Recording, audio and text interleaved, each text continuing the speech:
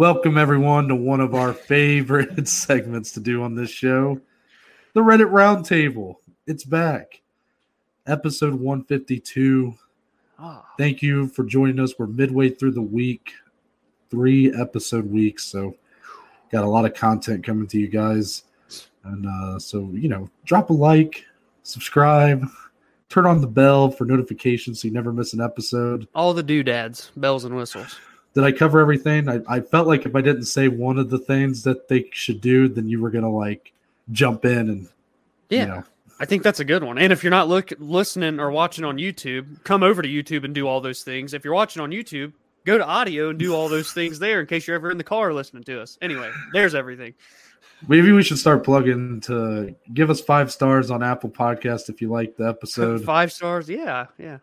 If you leave us a little funny review, too, that'd be kind of cool. Just don't be too mean, guys. I happened to go across it, and we had 3 5-star reviews, and I was like, I've never even done this. Clearly, those people know what they're doing. So I'm assuming it's you, your sister, and your mom. But anyways, now I'm contemplating this whole show. Reddit Roundtable. For those of you that are up here for there we go. Ooh, it is October 27th. At least when you guys are seeing this, it will be. Yeah. And if you are unfamiliar with the concept, this is how it goes. Over the weeks, me and Dominic scour the web. We look through Reddit, Twitter, Instagram, Facebook, YouTube comments, other podcasts. Oh.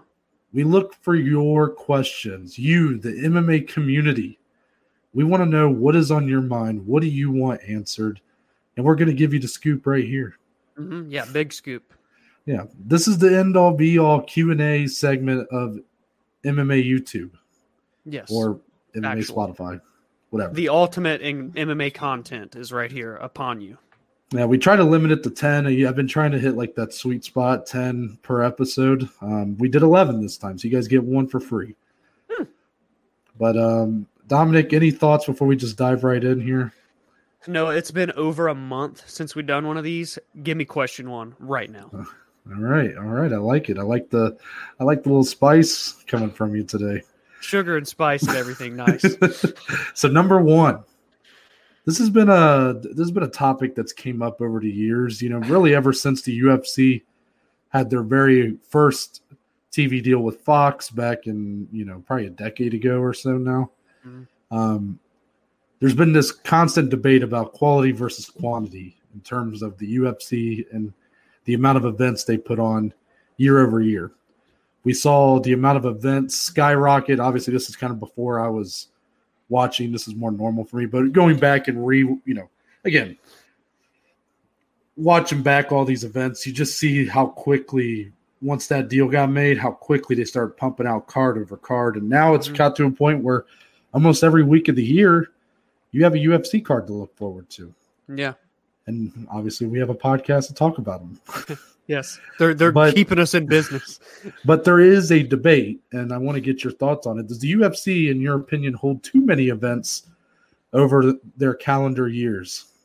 Yeah, so again, if you're new to this roundtable, for me, and probably for Noah too, but when I look at all these questions, because a lot of them Noah does fine, so I'll look at them a little bit to prep.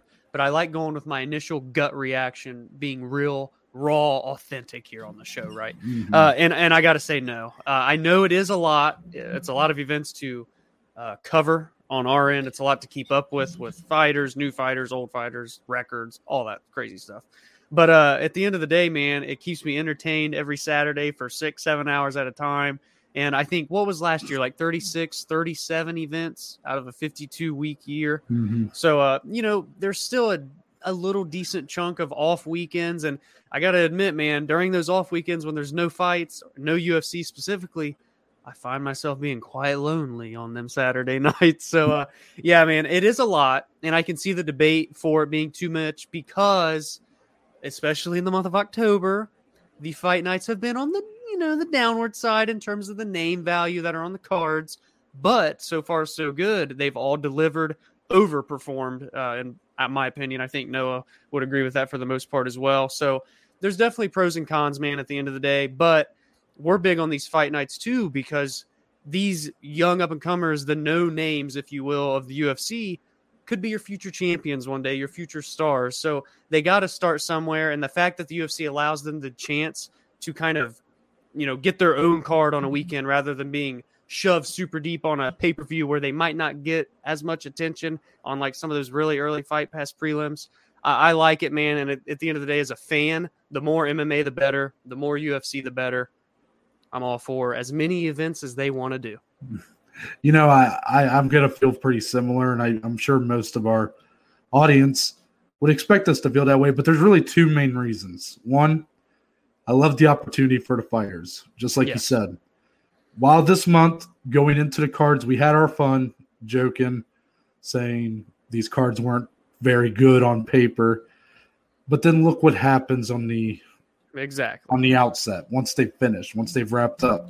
A lot of takeaways, a lot of guys who might have went under the radar on a pay-per-view that was super stacked with big finishes.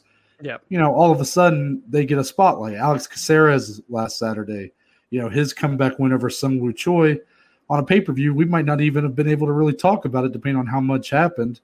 Could you imagine that fight on UFC 268? Or any of the next three for that matter.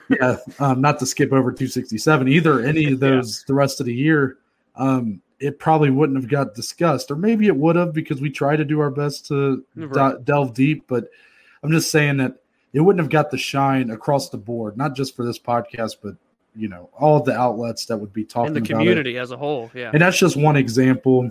You could find an example from every card, maybe multiple examples. I mean, even a guy like Grant Dawson didn't make the most of his opportunity in the co-main event. He ended up in a split draw or majority draw. I don't remember But regardless, he's a guy that has had he's got a lot of talent, a lot of potential. He was given a bigger platform because it was on a thin, weak card. He was the co-main event with Ricky Glenn. Exactly. And again, did they really, earn that? Maybe not. But at the end of the day, I will always advocate for those kind of guys getting those kind of opportunities. And at the end of the day, the more cards there are in a year, the more fights these fighters get to do, the more money they get to make. Yes. The second reason, why would we ever advocate for less events? Our entire format is based on having events to cover on a week-to-week basis. Yeah. I love watching UFC or just MMA in general every weekend. Yes. Those weekends where there is nothing. And I'm not just talking about UFC. Bellator has a decent amount of events a year. The PFL are cranking them out in their season format. Now we're going to start doing some more regional shows. But, these other places, these other leagues, they aren't holding as many events a year. So the UFC, we're very dependent on the UFC's catalog to really not just give us fights to talk about on a week-to-week basis, but I think due to how really the UFC, the nature of the UFC has become just a weekly turnover process. Yeah. Even the news moves a lot faster now. We get a lot of news on a week-to-week basis. I mean, right. If the UFC cut their events in half, let's say, I mean, I'd be devastated. Sure, would the cards be stacked? I would like to think so. But think of all the downtime we'd have in between, Well, yeah, and we've discussed that before with the PFL, right? Because while we love their regular season format, the playoffs, the championship coming up this Wednesday. If you didn't listen to our preview on Monday, you can go listen to that. But or coming out the day you're listening to this, the playoffs anyway. But we talked about, they'll go 2 months at a time, but literally they have not had a card since August 27th. And they're having their championship October 27th. So you go 2 full months with no PFL at all. And I get that their roster's not as deep. They don't have as many fighters as the UFC. But we discussed that, man. It'd be great to have little cards, at least maybe 2 a month or 1 a month if you're the PFL, just so we can see a little bit more from your organization. Bellator is kind of right in the middle of the UFC and PFL, where they still they'll go 2 weeks back to back, and then they'll go 3 weeks off, then they'll do a week, so on and so forth. So, it's just kind of finding that balance. But again, we want to see as many fights as possible from the UFC, from Bellator, PFL, LFA. The list goes on and on. One. So, the more fights, the better. Yeah, I think we'll just leave it there. I mean, I think it was pretty clear what we were going to side with there, but I thought it was an interesting discussion because I do see Yeah, the the point other of view side of from the the other coin. side, ultimately feeling like these cards get a little watered down when you do so many in a year, the talent gets thinned out over the course of the year. Mm-hmm. I think the UFC's done such a great job, and really just MMA in general has exploded so much that there's so many talented fighters in the world compared to, if you go back to the tough boom of 2005, 2006, you just comparing it globally, there's no contest. I mean, Right. that's been a big talk this week is, due to some of the global fighters on UFC 267, how much the UK has exploded since the tough boom, and how, there was times when the UFC was dependent on Elvis Sinisic. Mm-hmm. Most of you listening probably don't know who that is, but that was who the UFC depended on back then. And now you look at just how many big names are being cranked out of that UK market. Cage Warriors is huge over there. Yeah. All in all, I just think that, yes, the UFC has a huge roster, and maybe they could do a couple less here or there, but I'm not going to advocate for it. You can miss me with that shit. Yeah, you won't find that on this show. But all in all, I think that there's enough talent to fill these cards, even if the name value might be missing on a few here or there. Overall, I think majority of the time, though, I walk away very satisfied with the cards. On to number two. So I don't feel very prepared for this question, I'll be honest, even though I put it on here. But we'll see how this goes. This can be an open discussion here. So the UFC has their own Hall of Fame. They operate their own Hall of Fame. I wanted to come prepared with, okay, so you got Major League Baseball, NBA, NFL. I know the NBA does not actually operate their own Hall of Fame, I believe. It is a pro basketball Hall of Fame, or just a professional. I forget how it's worded. I think the NFL is similar. I believe Major League Baseball operates their own Hall of Fame. I used to think that all three leagues did, but then I found out when I was put this question on here that the NBA does not. And It took me down a rabbit hole. Regardless, that's not really relevant, but the point is, Jim Miller and Andrei Arlovsky had big wins a couple weekends ago, and a question posed on this podcast, and you might have seen it on some of your favorite podcasts. I'd like to think that they've been listening to our stuff to get their questions, but what do I know? Yeah, I mean, we should be your favorite podcast. We got the ball rolling on that discussion. Yeah. Just anyway. We both were in agreement that we felt like both those guys, Arlovsky, Jim Miller, had done enough to be in the UFC Hall of Fame. Yeah. And I saw some people that said no for Jim Miller specifically. Mm-hmm. So the question is, where should the line be drawn in accepting a UFC fighter into the Hall of Fame? And to bounce off that, how much achievement does it really take to get in? Man, this is a really interesting question because, you could be like, oh, well, you got a minimum, you have to become a champion. I mean, gosh, you can't get put into the Hall of Fame if you're not a champion. But then you look at the other sports, there's a plethora of people in their Hall of Fames that never have gotten a ring or a championship, so on and so forth. And I think that's how it should be kind of held in the UFC. Jim Miller, example number one. Yeah, the guy's never fought for a belt, but he's always been, or he isn't now, but he was once a perennial contender, always fighting the top guys. He has the most fights in UFC history. He's tied for some of the most wins in UFC history, some of the most finishes in UFC history.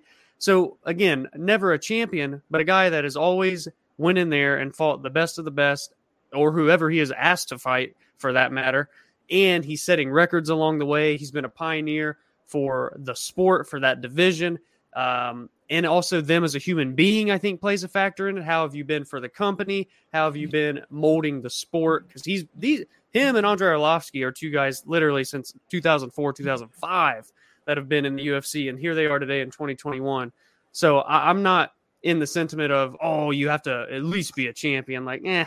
Obviously I'm not going to put someone in there that went 1-5 in the UFC, but if you've been in there, you've put on great performances for the fans, for the company, you've gotten your fair share of wins, you've had to grind out, pull yourself from the bottom and fight up. Look at a guy like Charles Oliveira. He's a great pioneer, in my opinion, for a UFC Hall of Fame one day. regardless if he even defends the title one more, or if he ever defends his title. It's just you look at their resumes, who they fought, who they've beaten, who they've lost to. I think there's so many different factors, and this may be a super broad answer, but I can't nitpick it down too much because at the end of the day, even for the UFC, there's no set in stone criteria. And what's cool about them is you can still be in the Hall of Fame, and maybe it's for a fight you were in because there's a fight wing, or you can be a contributor and be in that wing, or obviously, a fighter and such, as we've seen. So that's what's cool about the UFC Hall of Fame and what I think is unique about it. And again, man, it's just look at a complete body of work. What have you done for the sport? What have you done from day one to where you are now? That's kind of the main things for me when it comes to the fighting side of UFC. All right, I'm going to put you on the spot. Okay. So just based off of some of the names off the top of my head that I know are in the Hall of Fame, do you think Matt Serra is a UFC Hall of Famer, like in your heart? See, that is, when you put it that way, if you look at his overall body of work in the UFC, some would probably say no. So this is my thing so Matt Serra has two big achievements. He has the biggest upset of all time and beat George St. Pierre, was welterweight champion. Right. And he won season 4 of The Ultimate Fighter. Yeah. Back when winning The Ultimate Fighter was a pretty big achievement, I would say. Besides that, he was kind of a 500 fighter. I mean, that's what he got put on season 4 for. That was the comeback. Mm-hmm. Yep. He had a great career, good career. But to me, if he's in the Hall of Fame, then I'm not saying that. I mean, again, that's achievement. He has those in stone achievements. Jim Miller has never even fought for a title. Right. But he's always been a guy that's been in really good fights. He's always hung tough with the top of the heap. And even now that he's fighting a lot of up-and-comers, testing a lot of young guys out, he's still fighting them very tough. Got one of the first knockouts of his career just a couple weekends ago. And like you said, tied for, or has the most fights in UFC history, tied for the most wins. I mean, is that enough does that say you're a Hall of Famer? It's kind of subjective. And we both were in agreement on it. I saw some other people give their takes and where they didn't think Jim Miller was a Hall of Famer. I was like, well, I don't want the UFC Hall of Fame to be like the Basketball Hall of Fame, where everybody who had a decent career gets in. Right. Like the Basketball Hall of Fame is kind of a joke. But if you look at Major League Baseball's Hall of Fame, now we're talking. It's a bit stiffer to get in there. Now, sure, there's probably – baseball's been around so long. There's a few guys in there that probably shouldn't be in there. But from a year-to-year basis, I mean, there's guys that I remember being studs growing up. Yeah. And they're not even getting 30% of the vote. And not even like the guys that got caught doing steroids, just like guys that were great in their time periods, but maybe never won an MVP, maybe never got to a World Series, never had a batting title, or they're a pitcher, never had a Cy Young, whatever it might be. They make it to where it really means something to get in. So it's kind of like, a guy like Jim Miller. We like Jim Miller so much. We appreciate so much the contributions he's made to MMA, to the UFC, that we want him to have that moment, right? That moment of like, he gets that plaque or trophy, and he's able to kind of say, I'm a Hall of Famer. We want him to feel good. We want him to be happy. Yeah. But is he really a Hall of Famer? I don't know. To me, if Matt Serra is a Hall of Famer, that's like Matt Serra should be the bar. Right. And that's no disrespect to Matt Serra. It's just his is purely based on achievement, but not really the body of work. And for Jim Miller, it's the exact opposite, with a couple records, of course, thrown in there. But it is. But are they records that? I mean, if it's not a belt. Well, I know, but like, I think it's still impressive. But to have that many fights and that many wins that you never fought for a title, I mean, that some people would almost say that like makes you look worse. Yeah. I'm not saying I'm one of those people. I'm kind of playing devil's advocate here, but now I'm on the fence about Jim Miller. I think a guy like Charles Oliveira has probably cashed his ticket into the Hall of Fame. I think a lot of that, we'll see where the rest of his career goes, but I would like to think he couldn't really go any lower, or couldn't, make himself out of the conversation. I'm trying to think if there's a couple guys that would be on the fence that I could get your thoughts on. Would someone like, is Tim Sylvia a UFC Hall of Famer, two-time heavyweight champion? Two-time heavyweight champion. Yeah, man. But then he's kind of become a bit of a pariah to the fan base of the time. He was the head of the heavyweight division at its weakest period. Randy Couture came back in his 40s and demolished him. Right. I mean, we said Andrei Arlovsky's a Hall of Famer, and technically Tim Sylvia beat him 2 out of 3 times. But yeah, that's true, man. I'm trying to think of some other guys that might be, some decent names to throw at you. Well, I mean, would a guy, I know this is a little different because of the name value, but like Brock Lesnar, would he be a UFC Hall of Famer? I would say no, but I wouldn't be like angry at it. I know a lot of people would be, but all in all, that one has to do with not just being a heavyweight champion. He defended against Carwin, but also look at how much eyes he brought to the product. UFC 100. Yeah. Maybe he could get, I think him and Carwin's fight should be in there. Yeah, that's for sure. That's another thing is like the Hall of Fame's weird where you have fights and like now so John you can Jones be in the Hall of Fame, but you can't be. Yeah, like they were saying John Jones is a Hall of Famer now, and I'm like, well, he's not. But so technically, so is Alexander Gustafsson. So maybe should the fight wings be for some of these? Like, should there be kind of that fight wing? Should you be trying to implement some of these guys like Jim Miller? Yeah, these guys that are like give them bubble. A fight instead. Yeah, I don't know. One of the names that was brought up on Morning Combat, I'll get your thoughts on this because they talked about it. It was Michael Bisping if he had never won the middleweight title. Ooh, wow. Now, obviously, you don't know where his career goes after losing to Luke Rockhold. You don't know if obviously the GSP fight doesn't happen, but just great career.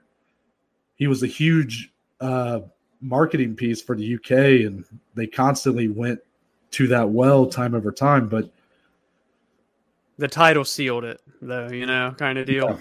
Yeah, it really did. Yeah, that's interesting. Because now we look at him like a no-doubter. I mean, he got in and nobody batted an eye. Right. That's true, man. It's just so – and it could be so opinionated. Like, you could get a different answer you could ask 10 different people and they could all give a completely different answer and reasoning behind the answer. This went a lot deeper than I actually. Then there's guys, and there's guys like BJ Penn who were the king.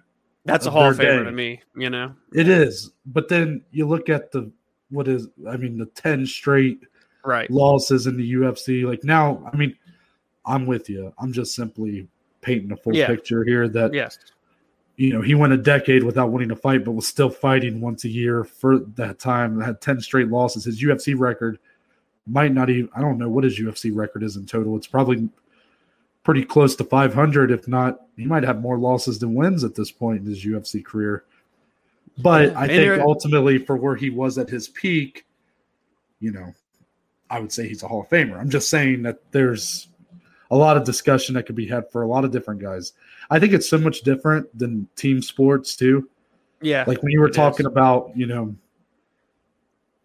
this is literally I know that there's a team behind these fighters. So a lot of the fighters do kind of treat fighting and MMA as like a team sport at times. Cause you have your team, your gym that you train at.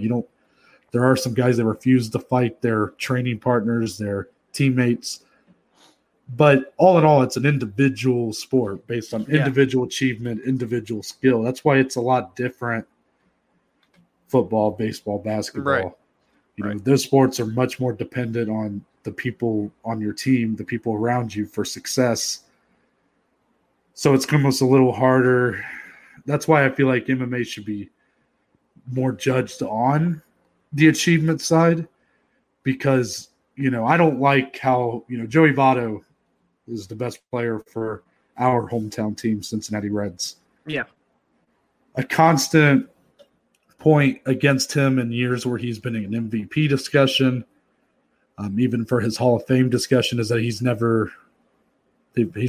on his Reds teams. They've never won a playoff series, never been to a World Series. Right. I think his individual achievement or his individual success is enough to put him in Hall of Fame. He is an MVP winner. He came in second place, so another year he should have won it that year. Yeah. The guy's done a lot. But that's just like, to me, I don't agree with that argument in a team sport that like team success somehow devalues an individual player's contributions. Right. MMA is just the opposite, I guess, in my eyes. I don't know. Maybe I'd feel differently. It's a case-by-case basis, but I thought it was an interesting discussion to be had. Well, and I have one more question to add on to it real quick then. Yeah, of course. With MMA exploding with its globalization that we've seen over the past 28 years, would you love to see an MMA Hall of Fame, all-encompassing mixed martial arts Hall of Fame, rather than just UFC?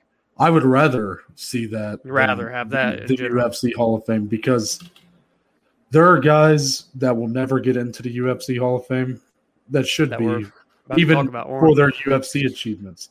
Yeah, Frank Shamrock, due to his relationship with Dana White, will never be in the UFC Hall of Fame, probably. Wonder if Tito will. There's another guy for the. He might get in there for a fight, maybe him and Chuck's fight or something. But that's a good question. I do. There needs to be an MMA Hall of Fame. I don't know how that would work. What neutral body would kind of take charge of that? But the sport is becoming big enough, respected enough. Well, even if you look at the history, I mean, look at some of these guys whose entire careers were made in other promotions. Pride had Kazushi Sakuraba and Mirko Krokop. At their best, Wanderlei Silva was at his best in that promotion. Fedor Emelianenko never fought in the UFC. Yeah. And then you can go back even further. Bas Rutten, yes, he is a former UFC heavyweight champion, but he did most of his work before that. I mean, Vale Tudo over in Japan, he had wars with guys like Ken and Frank Shamrock, among others. And there is definitely a place for that. And then even today's fighters, I think there's a lot of guys that have done a lot in even places like Bellator. Michael Chandler's been a big guy for that promotion who will probably not be able to replicate that success in the UFC due to the just timing, age and timing. But, I think he's probably earned a Hall of Fame spot in MMA. Definitely that would be my answer. Maybe you and I can start it, Noah. Hey, we got big plans for the future, so maybe that could be one of them. Just put it on the list, Ooh-wee. Number 3.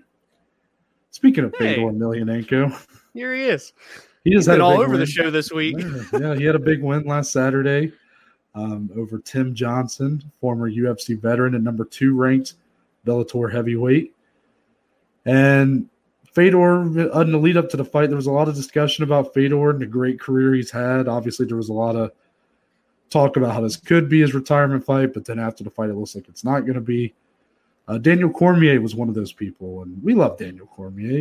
He's a lovable guy. He's one of the big personalities that the UFC has, and obviously former light heavyweight and heavyweight champion.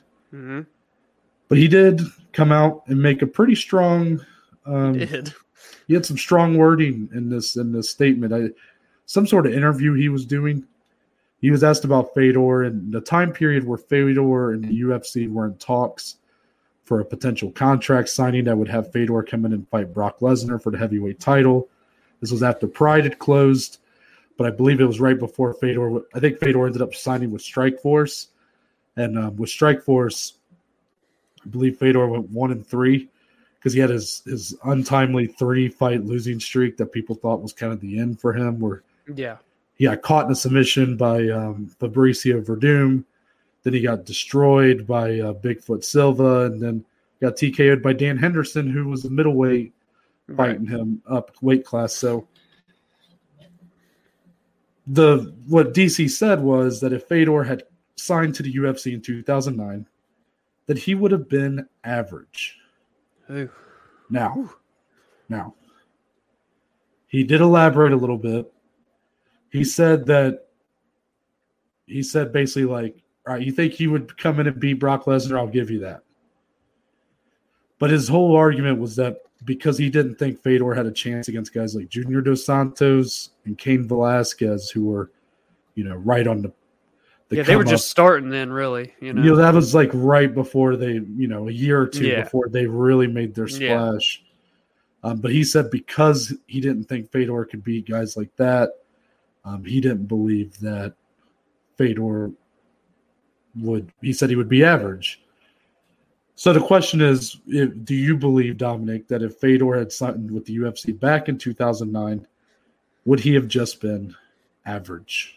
No. I mean, this is, again, and I talked about it on Monday, so I'm not going to act like I'm like the biggest historian on Fedor, because at this time frame, I was all UFC. I was a young kid. I didn't know much about him. But now, as I've gotten older and I know more and the accomplishments he's had, he's one of the greatest heavyweight fighters of all time in mixed martial arts history, and he's far above average at this point in 2009 for the UFC weight classes. I think a matchup with him and Brock favors Fedor. Him and JDS, I think that favors Fedor. The Gabriel Gonzagas, the Shane Carwins, Heath Herring. I'm trying to think of other guys that Brock beat and stuff during this time. Frank Mir.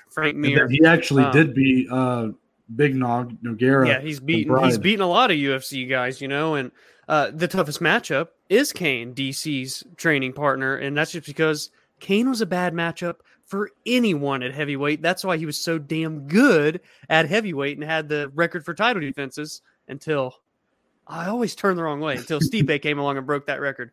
But I respect DC. I love DC. This was, a bit of a cold take, but I've had a shit ton of those in my day, DC. So don't worry about it, buddy. This is no slide on you. But to me, based off, and I was watching the UFC at the time, the heavyweight division was really backpacking the UFC, even still during this time. And I know a lot of that was because of Brock, but still there weren't as many prominent names as you see today, especially like now. If you look at the heavyweight division, it's very, very healthy. But in 2009, Fedor is far above average. He's a top 3 heavyweight in the UFC. Well, that's the funny thing is that the whole problem with the statement and the reaction from it is DC didn't use the right wording, and the audience that listened probably just looked at the headline that articles had posted or that tweets were posted and didn't actually watch the clip. Right. Just miscommunication, because basically what you just said is exactly what Daniel Cormier just said, except he was more so, I guess, more strongly worded about it. I mean, basically what he said was that Fedor would be the 3rd best heavyweight. He said the only 2 guys I remember him saying he would lose to was JDS and Cain Velasquez. So in a way, he was just calling the division below average, kind of. I guess so. I mean, I won't even try to, I guess I won't really try to pick his brain on the subject. Yeah. I mean, my take, I think he does beat Brock Lesnar, and I think he does it, I don't know if easily is the right word. I mean, I think it would be a pretty quick fight, but, I just think if Brock can't get a hold of him and take him down, I just think Fedor's hand speed and slipperiness overall is just going to be a rough time for him. I actually favor Cain Velasquez, JDS, and maybe even Shane Carwin. I think Shane Carwin, this was Fedor before his chin had really gone soft, but it's still the time period where he was being tested a lot more. Like I said, Dan Henderson in around 2011 knocked him out, and that was a guy who, yes, Dan Henderson carries some wicked power, but for 185 pounds, Fedor's a heavyweight. Right. So, and after that, it would only get worse for Fedor, where he really just couldn't take the punch like he used to be able to. I think Shane Carwin could potentially have made that process more swift. I mean, we talk so much about Francis Ngannou's power. I think Shane Carwin is very close to that level at that time. Oh, Carwin was, when he fought Brock, he was 12-0 with 12 knockouts at the time. Yeah, so. And that fight with Brock, I mean, if you watch that fight, he destroys Brock Lesnar for that entire first round. Problem is, the guy just didn't have a gas tank. Yeah, exactly. And, I mean, you probably could even stop that fight in the first round the way it was going. Yeah. But ref didn't, and I guess that was a good move because Brock comes back and wins. But, I don't do the MMA math thing on here. I do think that Fedor has a good shot against Frank Mir. I don't think Frank Mir was bigger big enough or had a good enough wrestling to probably take him down, even though if he did get caught in a submission, it's game over. It's just like Fabricio Verdum, you know? Yeah. But Shane Carwin, I think it was a tough fight for him. But after that, I mean, you're talking about Gabriel Gonzaga. I think he wins. Yeah. I mean, Nogueira, I think he beats at that time again. He beats Randy Couture even, you know? Yeah, Randy Couture by that point. I'd be interested to see him and Randy Couture earlier. But, you know, this wasn't a Fedor at his prime, but it was like right after his prime. Right. I mean, this time period, he was still winning. He came off of the 2 Affliction fights where he knocked out Tim Sylvia and Andrei Arlovsky in back-to-back cards. And those were the 2 guys that really controlled the heavyweight division for the UFC. Exactly. In the time frame, the few years right before this period we're talking about. Right. Yes, I know neither guy was with the company, but they were both still doing big things. Yeah. All in all, he obviously wouldn't be average. Maybe the better question would be, do you think he holds the belt? See, that might just all come down to who's the belt holder, you know, at the time. And if it was Brock, then I guess, yeah. Yeah, that's why I think yes, because I think if they sign him, that's the fight it was going to be made. It was him versus Brock. Man, imagine. If I just don't know if he holds it very long because, again, you got to think that's right after UFC 100. Him, Brock happens, he wins, but then he's probably going up against Shane Carwin. I personally think Shane Carwin might knock him out. Shane Carwin then goes on to fight to run into the cutthroat killers of JDS and Cain Velasquez, and then the division moves on. But I mean, well, and historically, that's how the heavyweight division works. That's why the title defense record is 3. You know, that's a great point. That is a great point. But moving on, number 4. Oh, I get sad.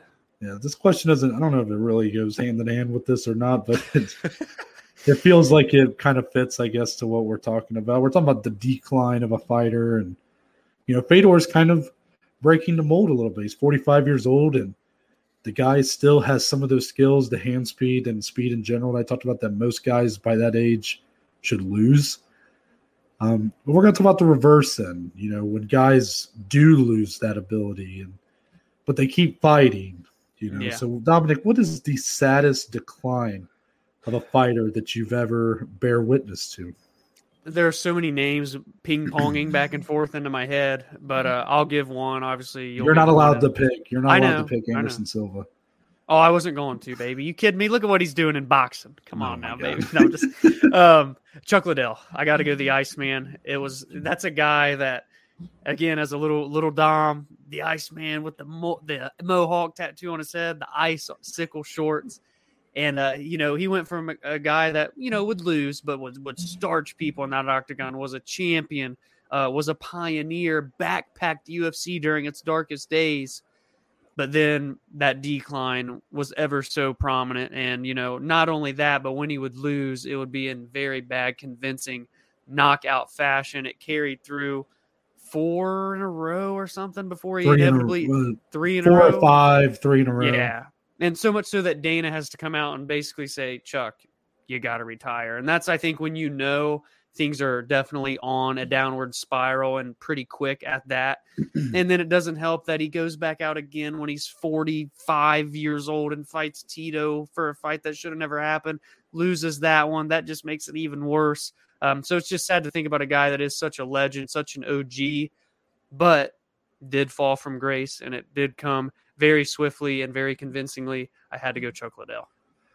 So mine is going to be BJ Penn. Yeah, that's okay. So I didn't witness this live, but for me, the bright side is not so much for this case, but in general, the bright side for me was that when I became a fan of MMA and of watching the UFC, I never had really watched it before and really didn't know the majority of its history. I knew little things, but because of that, when I went back and watched, it was like I was watching it live in a lot of ways. Mm-hmm. I mean, Dominic, you remember being in our dorm room and I watched Matt Serra versus GSP. I'll never forget it. Time. And I think you asked me, you're like, what card are you on? Because I was watching from UFC 50 on. Yeah. And I was like, oh, it's Matt Serra fighting George St. Pierre. I know George St. Pierre's only lost like once or twice, so this should be pretty quick. I'm sitting at the side like, yeah. Yeah. And then I just go nuts. So when I'm telling you that, as I kept going along, because now I've seen every event, every fight night, my God, is it hard watching the fall of BJ Penn. Because with Chuck Liddell, and you have, don't get me wrong, that's up there. I'm probably for me, it's like number 2, number 3.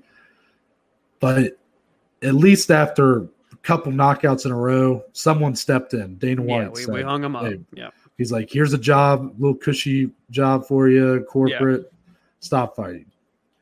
With BJ Penn, it's like nobody wanted to help this guy from himself. When he lost his ability, it's like he was just – it wasn't just the losses, but just – he just had nothing left. Yeah. And it seemed – and the UFC just kept giving him fights. Yeah, I never understand that, man. It never made sense. It was around when he had a main event fight night with Yair Rodriguez. Yep. This is around when I started watching, but I had already made enough progress to kind of see BJ Penn at his peak by that point. And I just saw Yair just destroy him. And it was so hard to watch. And I'm just like, didn't feel good watching it. And then the UFC again kept bringing this guy out. And then you see what BJ Penn's his life has kind of turned into outside the octagon. It looks like he has a lot of personal turmoil going on. You see the clip online of him getting knocked out by some drunk asshole at some bar or some. It's so hard to watch because this guy was pound for pound maybe the best fighter of that time when he was at his best. He might have been was insane. The best. One of the best. And he did it across so many different divisions. He was always moving around. Yeah. So to see his fall was so hard because it should have been a lot shorter than it was. Really, he shouldn't have had that hard of a fall. Personal battles aside, I'm not saying his personal life could have been savored, but he shouldn't have been fighting in 2015, 2016. And yes, he did have some short retirements in between, but he always came back and UFC would just give him another fight. And it's just like, why? Maybe he's not getting finished in all these fights, but putting him up against Ryan Hall for him to get knee barred, and then he's going up against Clay Guida, and it's just, what's the point, man? Yeah, what was the losing streak? 6, 7, 8 in a row, 10 in a row, 9 years. Something. Well, I know it was 9 years without a win or something, or 10 years without a win, and it's just it was hard to watch that. It just felt like nobody wanted to step in and save this guy from himself. Right. So I hope that that's not the same case for fighters that seem to be on similar paths right now. Tony Ferguson's a hard one right now. Yeah. Who else? Tyron Woodley had a bad one. Well, Tyron Woodley was a tough one. You could argue that I guess it worked out. He got a big payday for boxing Jake Paul. So, but all in all, it's tough watching guys kind of start to, when that they're not the same fighter, but it's they're good enough to compete, but they're not at the level that you want them to be at anymore. Right. It's always hard. And we'll probably, there's a question at the end that'll probably relate maybe a little bit to this, but we'll wait and go over that then. All right. So number 5, let's bring things back. Let's get a little bit more, uppity. I don't know if this is a happy question, but it's just something we can make fun of ourselves a little bit here. Yeah. Who are some fighters that we either overrated or underrated early on in their career? And Dominic, this is one of those topics that there's a lot of them for us because, again, even though we were watching a lot, once I got into MMA, we were watching a lot of MMA, but to watch it at not just watching every card, but studying every card like we do now and really learning about these fighters lower on these cards. That's something that I can say I wasn't doing in 2016, 2017, 2018, really before we did this podcast. So bear with us that maybe some of these takes were, I don't want to say that we were casuals. I think we were pretty hardcore fans, but maybe more casual on the undercards, if you will. Yeah. Casual. Us now are looking back, are like, stupid casuals. That's what we think now. But yeah, I have to let's just have an open discussion. Let's just go back and forth, give some names, have some fun with this one. But I mean, I have to start with a recurring theme here on the podcast, and it's got to be me just giving it all out to Joanne Calderwood at UFC 203, and just her in general during that time when she had just came into the UFC as a bantamweight. Then she's a flyweight now. Was incredible and she's still a great fighter, but the way I looked at her then, I was like, future champion. She's going to dominate everyone. She's going to steamroll through Jessica Andrade. She's never been taken down, never lost a round. It's like I'm talking about Chael Sonnen, baby.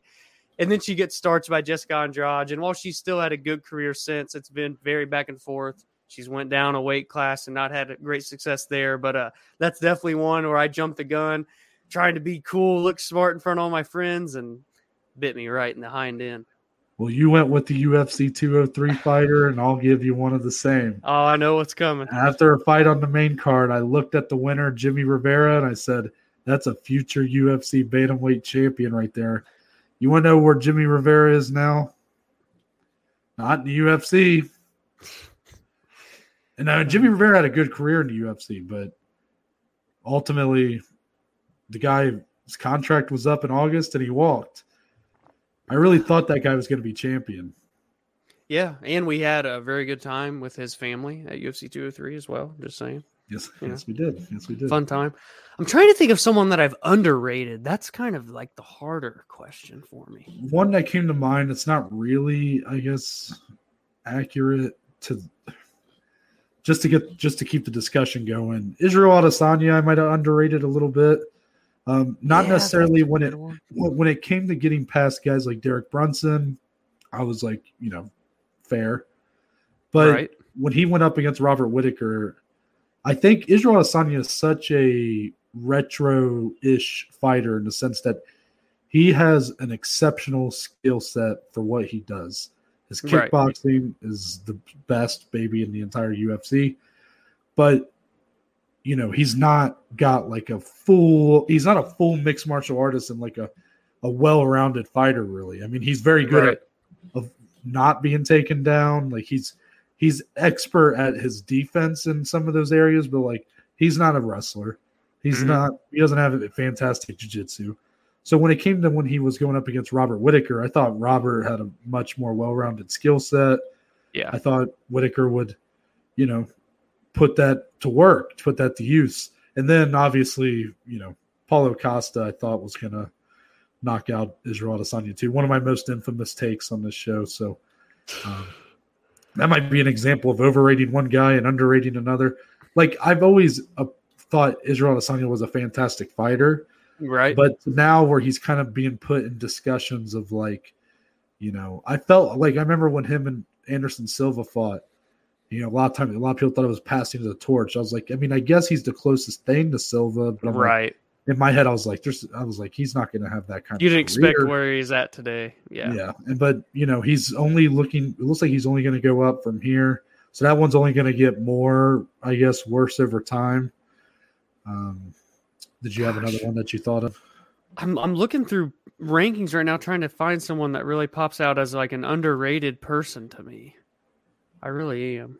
Let me look. I mean, I didn't think Kamaru Usman would beat Tyron Woodley. Yeah, that's for sure. Now Kamaru's become literally one of the best pound for pound. Yeah, maybe one of the best welterweights ever. Let me think. This might be a weird one, and maybe this is probably for everyone, and I'm not trying to say this just to fill airtime and try to come up with someone, but as I look, being that I've, the heavyweight division has had its odd, darker days, and even as of recent, it's not been the greatest, and now it is. Well, there's kind of a guy that fits in with how the division works.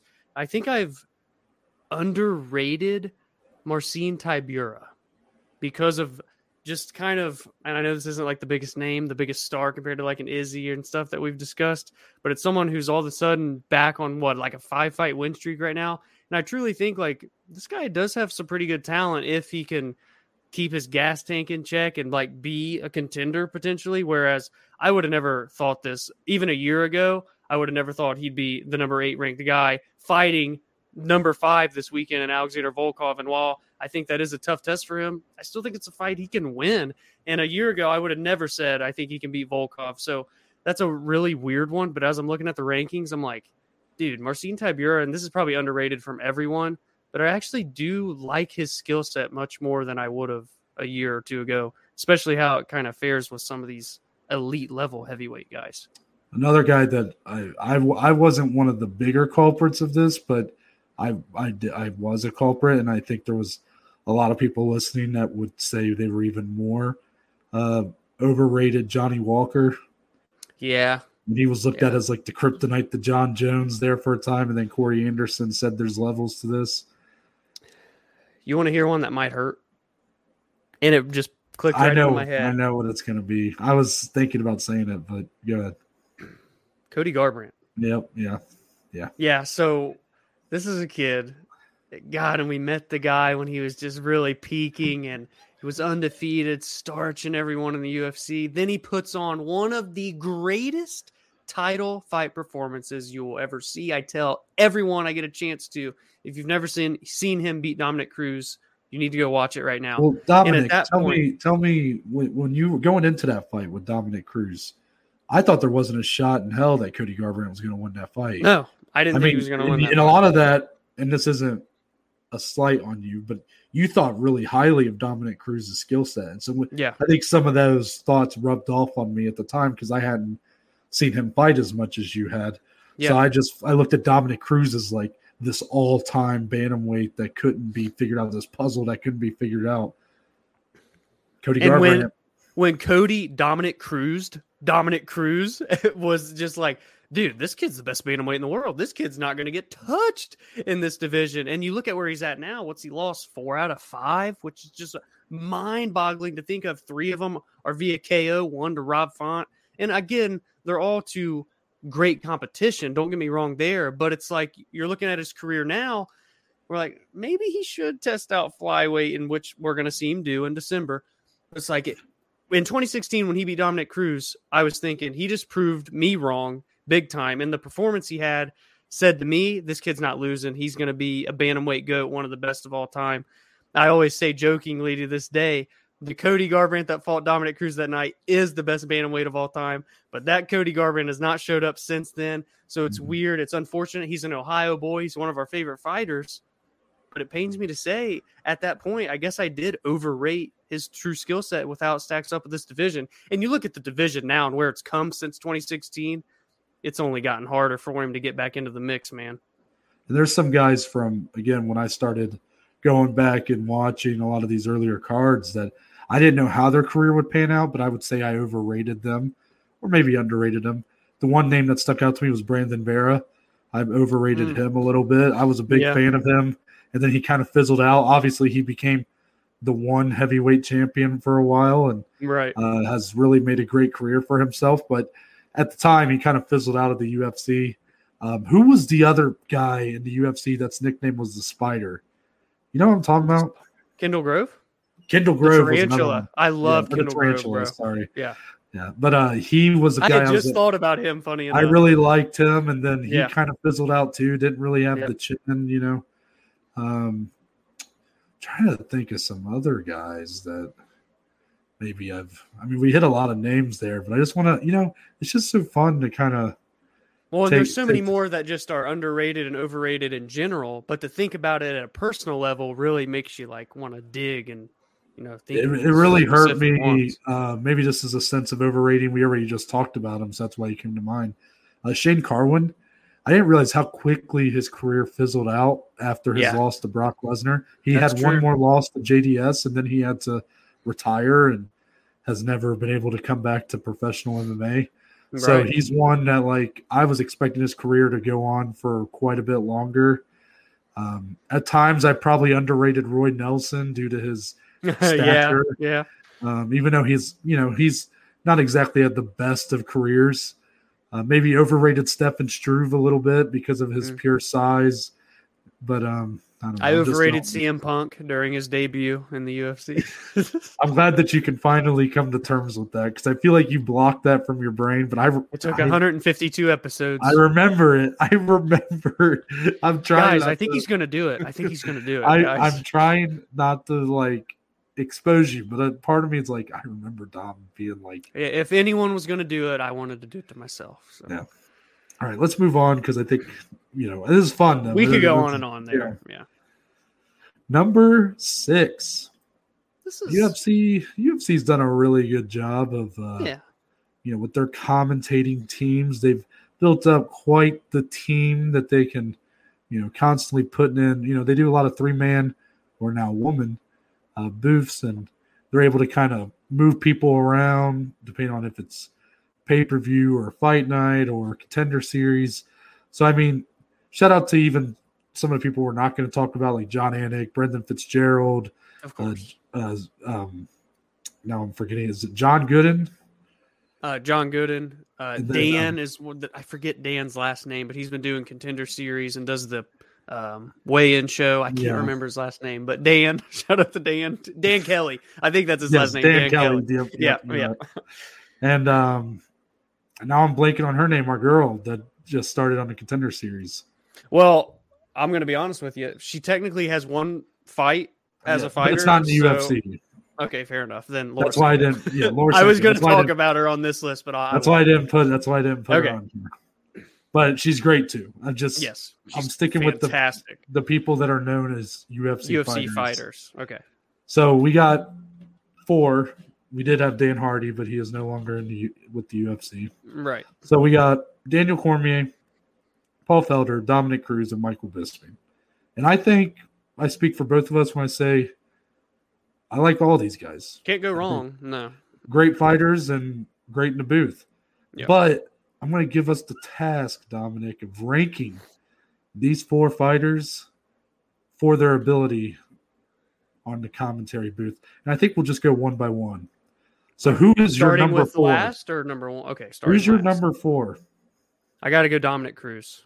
I think they're all great at the end of the day, right? Mm-hmm. But it's just personal preference to me and kind of just the way that they not only can give analysis of a fight, but then mesh with the rest of the booth as well. So I'll put Dominic Cruz number 4. So what's funny is I think I'm going to go Dominic Cruz as well. Yeah. But again, I think his personality just doesn't always fit That's what I think it is. I think he's a bit argumentative sometimes. He's a little a bit know-it-all sometimes. But I mean, he does know his shit. And that's the thing. Yeah. He's probably the best of these 4 when it comes to analyzing a fight and really breaking it down from like a technical side. But I tend to like more the entertainment side for the commentary. Yeah. So that's why personal preference, number 4. Number 3. Funny moment. Hold on. Sorry. Just a moment that I always think of of Dominic Cruz is him and Joe Rogan during the Conor Habib fight is just so funny to me when Conor's on his back and Dominic Cruz goes, he's not taking much damage. I think he's almost turtling up and trying to get Habib to gas himself out. Oh. And Joe Rogan goes, no, he's absolutely getting mauled or something like that. Oh, I always think about that moment. When you started talking about it, I'm like, is this some moment I'd missed out on? And then when you said, I'm like, oh, okay. Yeah. Number 3. Michael Bisping. Paul Felder. This is where we differ a bit. Yeah. But that's okay. Paul Felder is good. I like his personality. Again, it's going to be all compliments. I think just compared to his personality just gets a bit bogged down when you have Michael Bisping and or Daniel Cormier next to him. He's just not really able to shine when you have 2 guys like that next to him. Yeah, and I got to say, if we're going all personality-wise, Bisping's number 1, in my opinion. Like, if you add his personality to the booth, he's levels above each of these guys. Well, this is why it's just personal preference. Right. I'm not saying I'm all about personality, but I will say, like, if I'm watching a broadcast, like, I do like guys that have fun with it. Like, yes, there is the technical side is important and should be, there should be someone that can offer that. But all in all, I'm paying for a fight. I want guys that are able to kind of, build the story, really, analyze what I'm watching, be able to digest it in a fair. Yes. That's always a sticking point for some people. In a fair, concise, dialogue. And guys that can have more fun with that, Bisping and Cormier being my top two, I think, do a great job of having that personality and, still being smart about what they're talking about, but being able, they seem to know what a lot of these fighters go through more personally than anybody. Yeah. And, but regardless, number 2. Daniel DC Cormier. And I will go with Michael Bisping. Which leaves number 1 for me, Mr. Paul Felder, the Irish Dragon. So I actually put this on here because you said this on a previous episode, and I was kind of caught off guard. Not because Paul Felder's not great. Obviously, I just said I think all these guys are great. But typically, he's probably the most underrated of the existing members. I think a lot of that is because what I just kind of said, and I'll let you give your take on this because you are a Paul Felder guy. Yeah. But he doesn't have the technical breakdown of a Dominic Cruz, and he doesn't quite have the personality of a Bisping or DC. That's always been my analysis of Paul Felder on commentary. He's really good. He probably has more of the heart. He adds a little more humanity to the booth. Right. But in terms of what I just said, like those being the two main aspects, I always felt like he gets a little overshadowed no matter who he's working with. Yeah, he's a bit just right there in the middle of all of those boxes. And like you said, he kind of brings that heart to it as well and can relate to a lot of fighters. And obviously all of these guys can do that at the end of the day. But there's just something about Paul Felder, man. And he's been doing a lot of Contender Series this year. He's done a ton of fight nights. He's been getting a lot of pay-per-view time lately, including UFC 267 this coming weekend, which I'm excited to hear. At least I'm pretty sure he's going to be there. They said that on the Contender Series. So I like when he gets these big opportunities. I loved him when he called the Conor and Dustin Poirier fight. I think he called the first one for sure. I don't think he called the second one. But either way, man, I just think there's something about him that really pulls me in. I love listening to his voice. Is that weird that the voices can kind of sway at the same time? I could see a lot of people saying that they don't like listening to Michael Bisping if they're from the States. Right. Because if you don't like if that accent is going to kind of grate on you, you're probably not. It'd be like people in the UK having to listen to someone on Cage Warriors with like a thick Southern accent. They probably maybe some trying people to listen like to us right now. On the listen to you saying Carolina. Louisiana, Carolina. Oh man! Shout out Michael Bisping. He shouted us out one time. Yes, he did. Long live the king. But you know what? Can we just? This is a complete anecdote sidebar.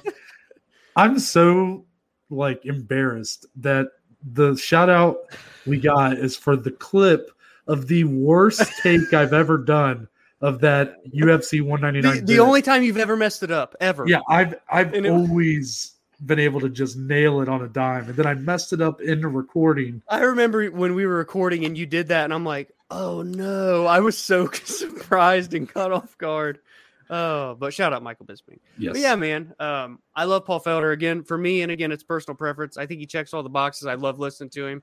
Great analysis, great personality, meshes well with any variety of broadcasting, which I think goes a long way as well. And then obviously, if you want to give your thoughts on why DC is your number 1, take the floor. I think I said everything. I mean, just the personality and I think he's kind of everything that's my ideal commentator right there. Yeah. Some people don't like him, especially when he's teamed up with Joe Rogan, but this is going to lead to my last little question before we move on. What's your ideal 3-person booth right now, Dom? Ooh. Should we include Joe Rogan in this discussion then? Probably should, huh? Yeah. See, because I really like Anik, DC, and Felder. I like that trio a lot. And obviously, we love Joe Rogan. We don't want to get rid of him. We're not going down that rabbit hole again. But I really enjoy when those three go together.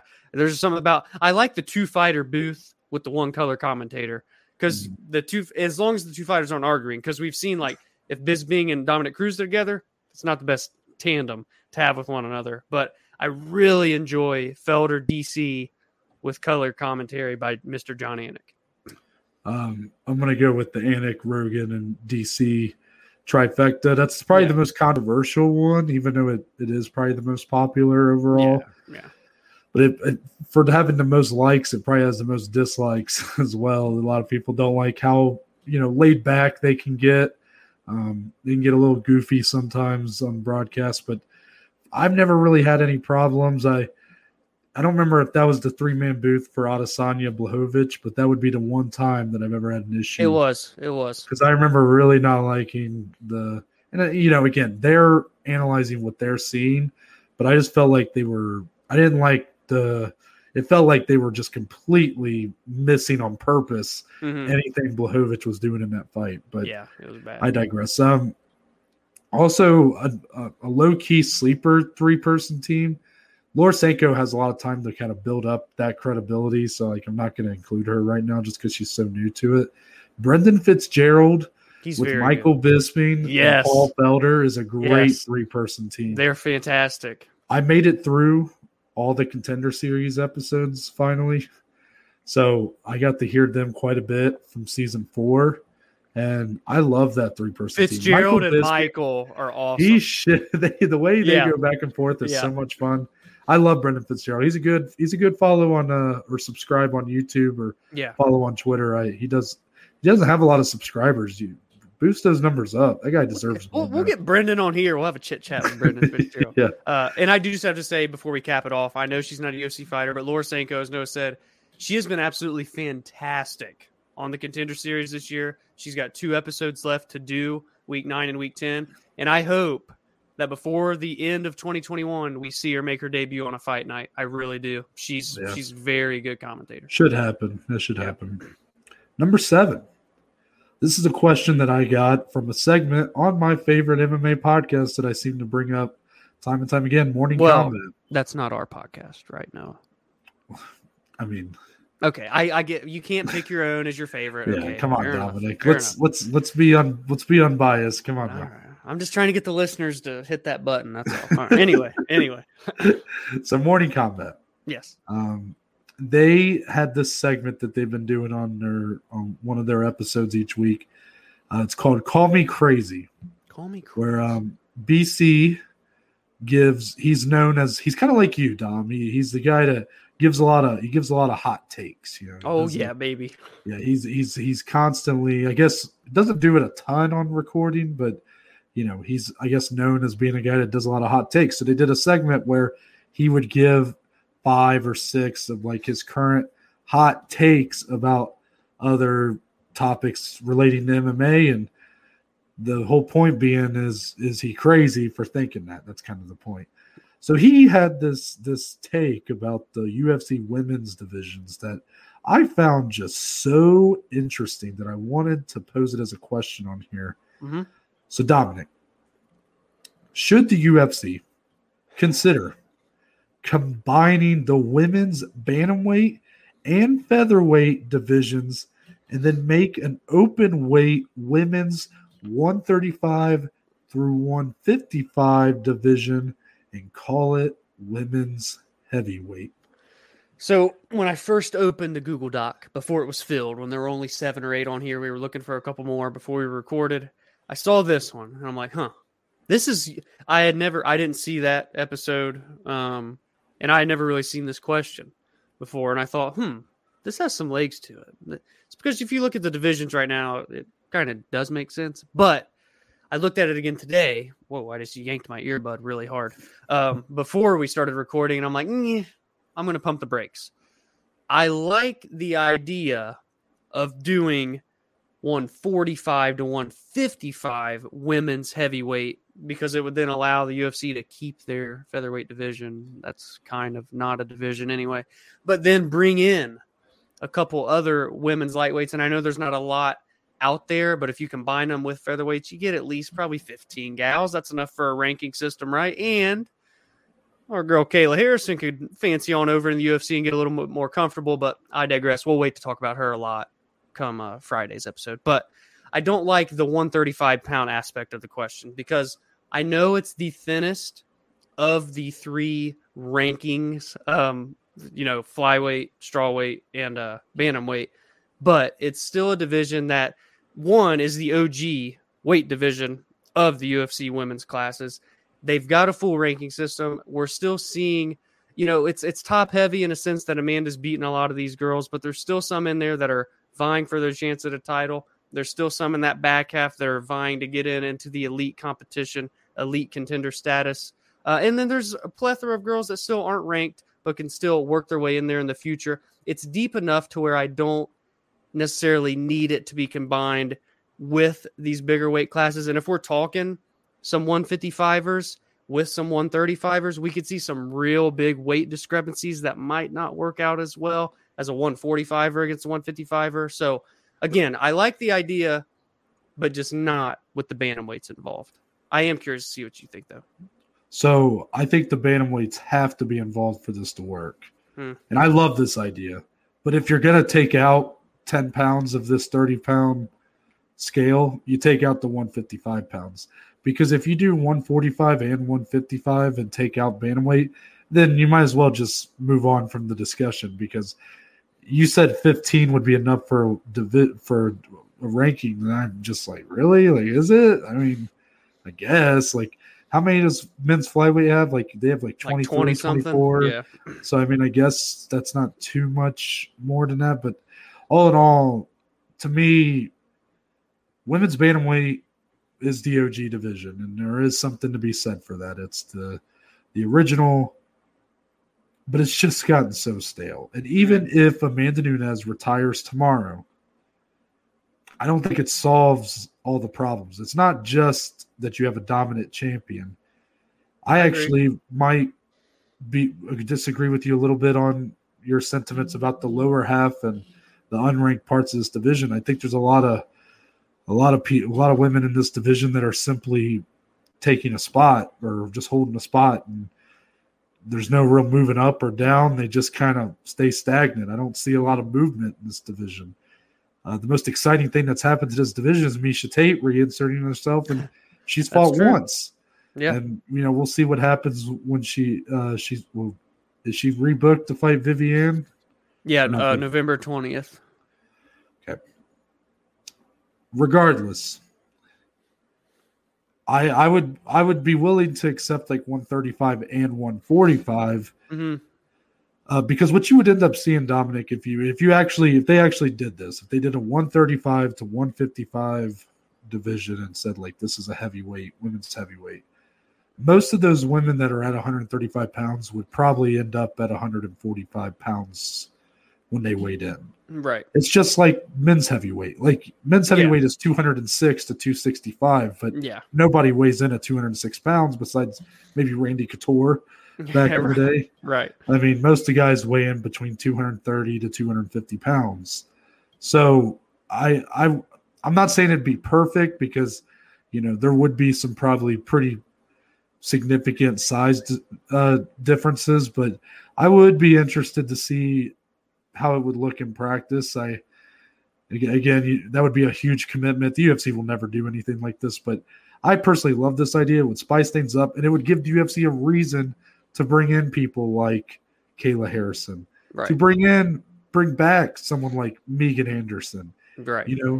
There'd be some interesting matchups, and if you had someone like a Juliana Pena who would be more at 140 to 145 pounds going up against 155-pound Megan Anderson or something. It'd be weird to watch, but I think it would be at least interesting. If you're going to cut off 10 pounds, just take out the women's lightweight and we'll do 135 to 145. Then that actually still is very intriguing in my opinion. Right. But I just thought that was interesting. I'd never seen that brought up before, so shout out to Morning Combat for that one, because I thought that was unique. A very, very intriguing concept.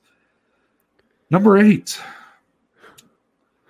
So I'm going to need some clarification on this one, Dominic, because the question is, what is the worst UFC main event ever? Now, you sent this once upon a time in our UFC Fellas group chat on Twitter, right, that we have with our two buddies. And I asked for clarification then. you didn't give it to me because we were saved. Because then I just went on a rant. Yeah, you did. I basically said, all right, I need clarification. And then I just started going. He just went. Yeah. I'm like, fuck it. I'm not even saying nothing. But it was also clear we were going to be talking about it on here. So yeah. Now I need clarification. Are we going off of a main event on paper? Like, what's the worst main event on paper? Or is it the worst in practice? Are we doing one each? How are we doing this? I say we go in the octagon, Noah. Let's do that. Okay. And funny enough, for me, the one I'm going to say kind of checks all the boxes anyways. I should probably go first because I'm going to be a lot less winded than what your answer is going to be. So I'm really going to set this up for Noah here because he's going to take the reins. The historian, the librarian that is Noah Baker is coming out very shortly. But for me, I have to cough. Hopefully you guys didn't hear that. That's I back away. That's a familiar feeling in these parts. I forget I can just do this. Anyways, I'm back now. So for me, UFC 208. No, I believe that's the proper answer or the proper number. Brooklyn, New York. It was the second ever pay-per-view for the UFC to have in New York City. Me and Noah at B-Dubs in Bowling Green. Yeah. As always, baby. Really reminiscent. I'm going to shed a tear here. But it was headlined by a women's. Funny enough, the title was the Women's Featherweight Championship. The inaugural Women's Featherweight Championship. Germaine de Randamie and Holly Holm. Square off, 1-on-1, mano-a-mano, 5 rounds for the championship belt. A new division. A new division. Yeah. And whoever's the winner surely is going to welcome in the big, bad Chris Cyborg. Well, that didn't happen either. But this fight was a bad main event on paper going in, obviously. Even though there was slight intrigue because it was a new division, but it's not that great of a main event, let's be honest. Then you look at the rest of the card, it's even worse.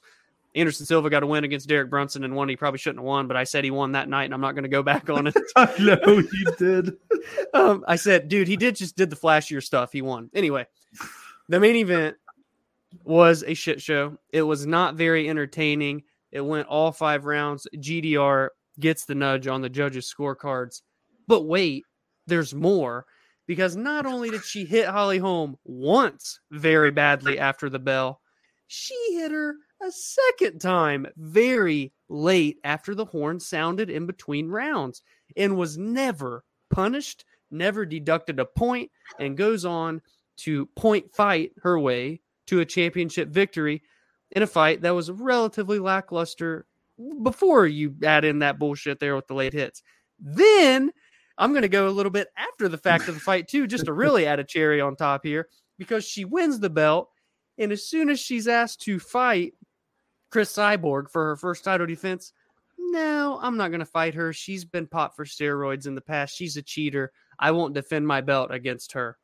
So then she never even defends the damn belt. She gets it stripped away from her, and Chris Cyborg becomes the champion anyway, and they've still never fought to this day. That main event is one of the worst on paper and one of the worst performing of all time, and I just had to give it a shout-out there. But Noah, here you go, boss. Well, I do just want to say, that main event just felt like such a waste of time because Germaine was just like, well, I'm not going to fight her. And they're like, who did you think you were going to fight next? Like this, it was kind of like that episode of SpongeBob where they're trying to teach Man Ray to be like a good Samaritan. Have you? Yeah. Were you allowed to watch SpongeBob as a kid, or did your parents? Oh yeah. Oh yeah. Okay. So they have the wallet, and I don't remember exactly how it goes, but man, they're like trying to be like, hey, Patrick dropped his wallet, Man Ray. You should be a good Samaritan and give it to him. Yeah. So then he goes, excuse me, sir. I believe this is your wallet. And he's like, nope, not my wallet. So then it all kind of comes down to Man Ray being like, so I found this wallet. Yeah. And this ID was in this wallet. Yes. Yep. And it was Patrick's ID. The ID on this wallet is you. Yes. Yep. So it would be safe to assume that whoever's ID was in this wallet it would belong to. Right. Sounds right to me. We'll take it, but it's not my wallet. And then he beats the shit out of him. That sounds like something that happened with the UFC pitching this whole fight to Jermaine Durand to me. It was like,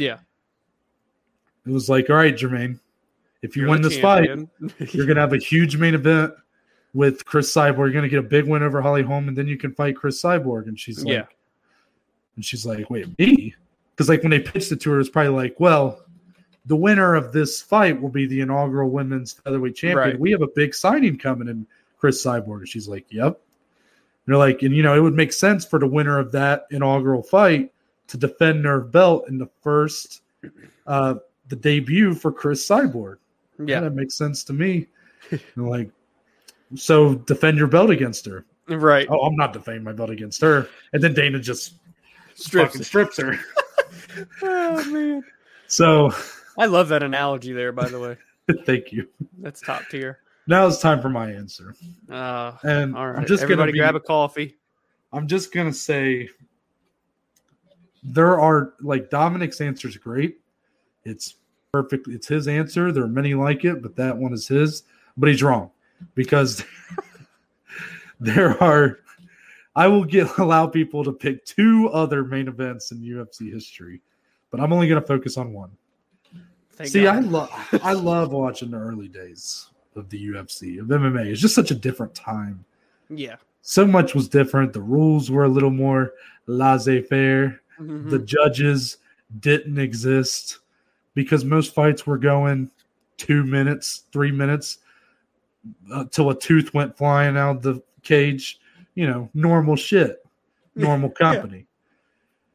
Well, unfortunately for the UFC, their whole entire marketing of these early events was no holds barred, and two will enter, one will leave, someone must die. Yeah. And that's great. And a lot of people are like, I'm going to buy that. And they saw a lot of people buying those early events. But the problem is, I'm just a bill on Capitol Hill.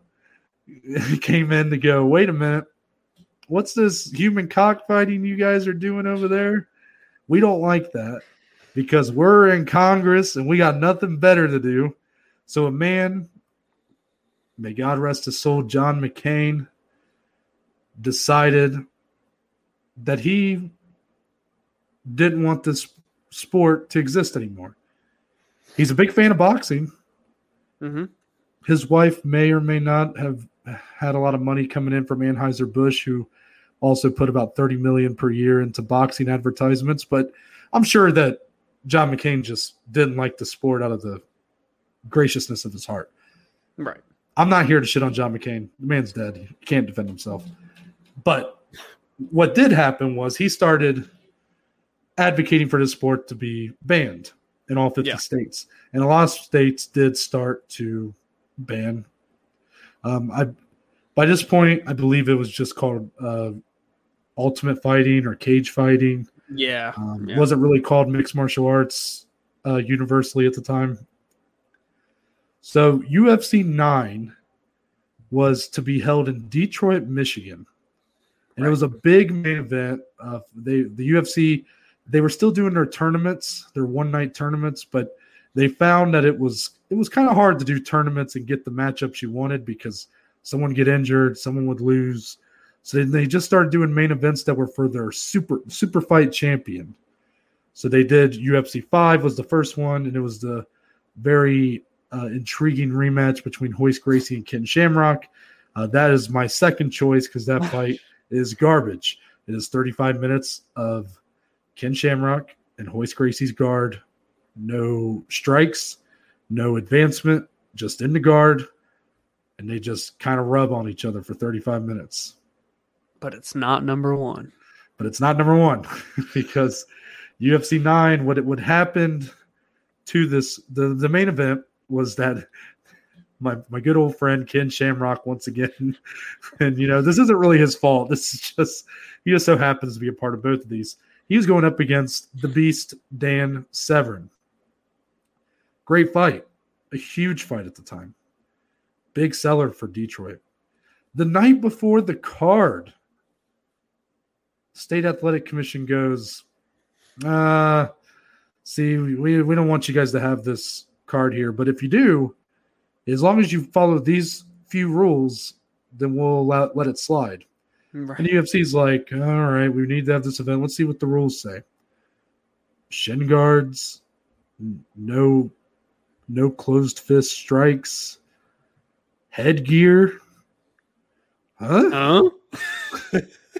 So really, this was just the state of Michigan trying as hard as they can to get the UFC not to hold this event in their state. The UFC, eventually they come to an agreement where it's like, all right, we'll do no shin guards, no headgear, but we will not allow closed fist strikes. Yeah. So both gentlemen are told this before the fight and immediately don't really know what to do because they have just been told they are not allowed to hit each other. Yeah. Now, there is a place in MMA history. I mentioned Vale Tudo earlier. They did open palm strikes that they did not allow closed fist strikes. But Dan Severn and Ken Shamrock might have been a little bit more prepared for that. Dan Severn, not so much. Basically, you're not prepared for this, so now you're coming in here going, all right, not allowed to hit the other guy, basically. So yeah, we'll see how this goes. I don't know what to do with my hands. And mind you, there were judges by this point, but there still weren't rounds. Oof. So basically, this round, it was 30-minute time limit. So at least they capped it. The fight starts. I believe it is, I want to say Ken Shamrock takes the center of the octagon immediately. Dan Severn begins to circle Ken Shamrock. And he does that for essentially the entire fight. A half hour. There's a little bit more that happens, but ultimately there is, and I mean, towards the end, Dan Severn just started saying, fuck it, and did start throwing strikes at Ken Shamrock. But all in all, for the first half, 2/3 of this fight, you see a man circle another in the octagon. And that's it. And I believe the fight was scored a majority decision or split decision or whatever, unanimous decision for Dan Severn. But this fight has become known as the Detroit Dance because, well, they just kind of danced around and circled around each other for 30 minutes and never threw anything. Right.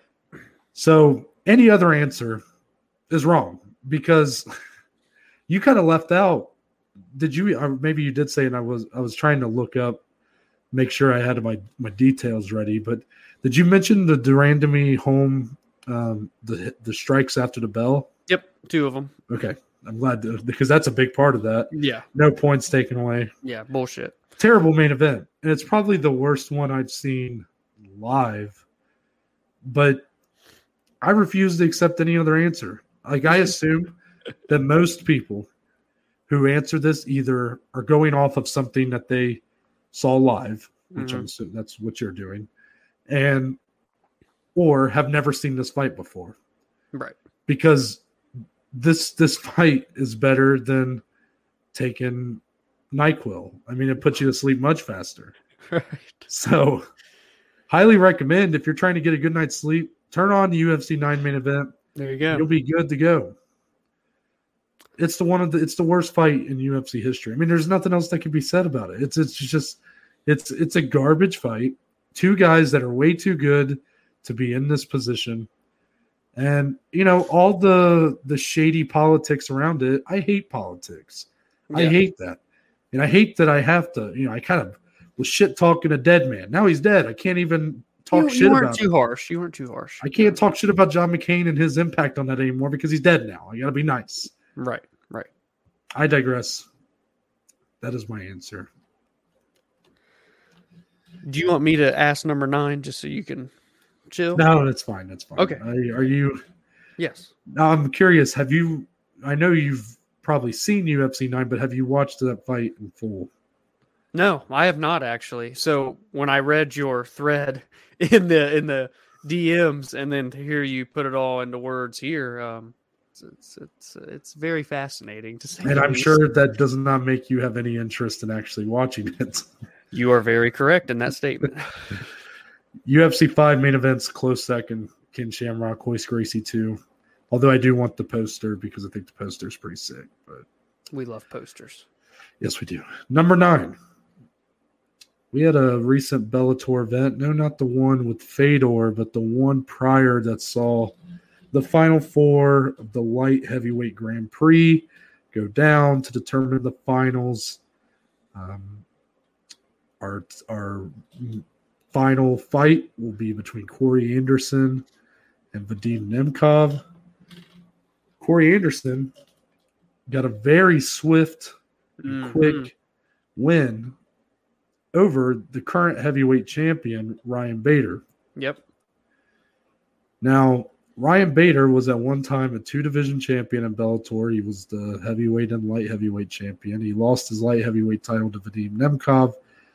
Hasn't defended his heavyweight title in a while. He's had some pretty big highs in Bellator. But, Dominic, is his career on the downswing at this point? Yeah, this is an interesting question. I want to say no right now. But he lost his light – again, this is a guy that was a double champ 2 fights ago, right? King of the light heavyweights and heavyweights. But he loses his belt convincingly to Vadim Nemkov, right? And it was via head kick. But, again, Nemkov is a world-class kickboxer. He's a guy that I foresee – potentially being in the UFC in the foreseeable future should he win this Grand Prix. It's a guy that I just really believe and think highly of, Vadim Nemkov. But then Bader comes into the Grand Prix, and he does win a fight to kind of bounce back a bit before he does get starched by Corey Anderson. Corey looked incredible in that fight. I can't take anything away from him there. So the 2 losses here, with the win sandwiched in between, obviously, are to the highest of competition in this Bellator light heavyweight division. And not to mention, Bader is still a champion of the heavyweight weight class. So right now, I want to say no until I see him defend this heavyweight strap.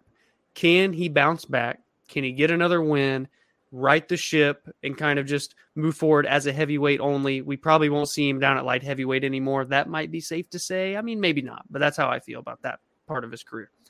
But if he can go out here and beat Valentin Madovsky, who's the interim champion, or beat Fedor Emelianenko for a second time, may I add, I'd have to say he's still got some gas left in the tank. So as of right now, on October 27th, 2021, while things are looking gray and he's lost 2 out of 3, it's to the elite of the elite in Bellator.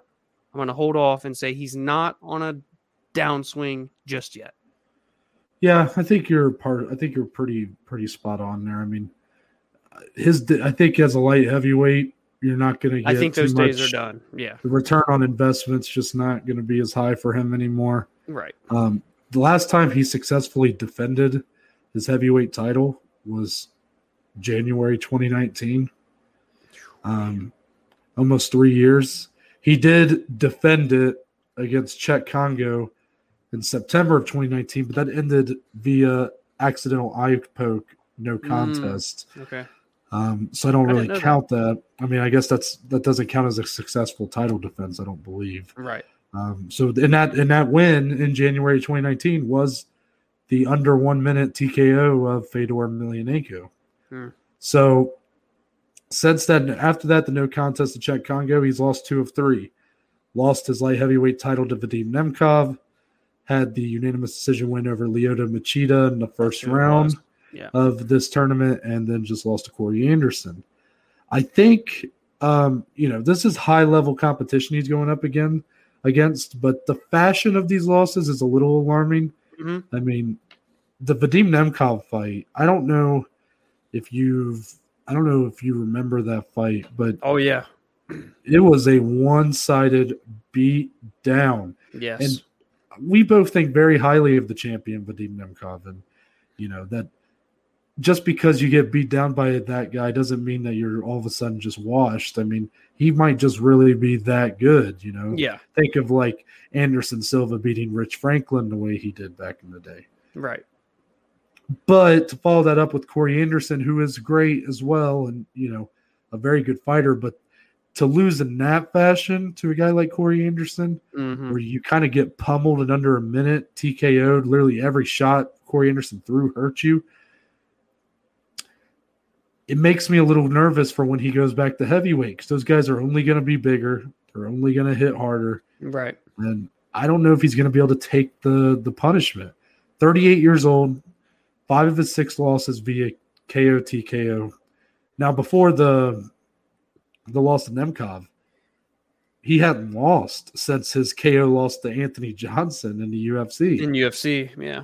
So, I mean, he had a very long streak of wins there, and then obviously the no contest. But, I'm not saying that this is the end for the guy, but I do think that a rematch with Fedor does very much entice me, because even though he beat Fedor so easily the first time, I don't know if the second time goes that easy, because it seems like Fedor's taking some breaks, and he's taking some time off, and maybe that's kind of helped him maintain a little bit, while Bader being very active, maybe he's dropped off a little bit quicker than Fedor has. Right. And then that's not even to mention the best heavyweight in the promotion might be Moldavsky, because look how good he looked against Tim Johnson. Yeah. And I think that guy might give both of these gentlemen trouble. So, for sure.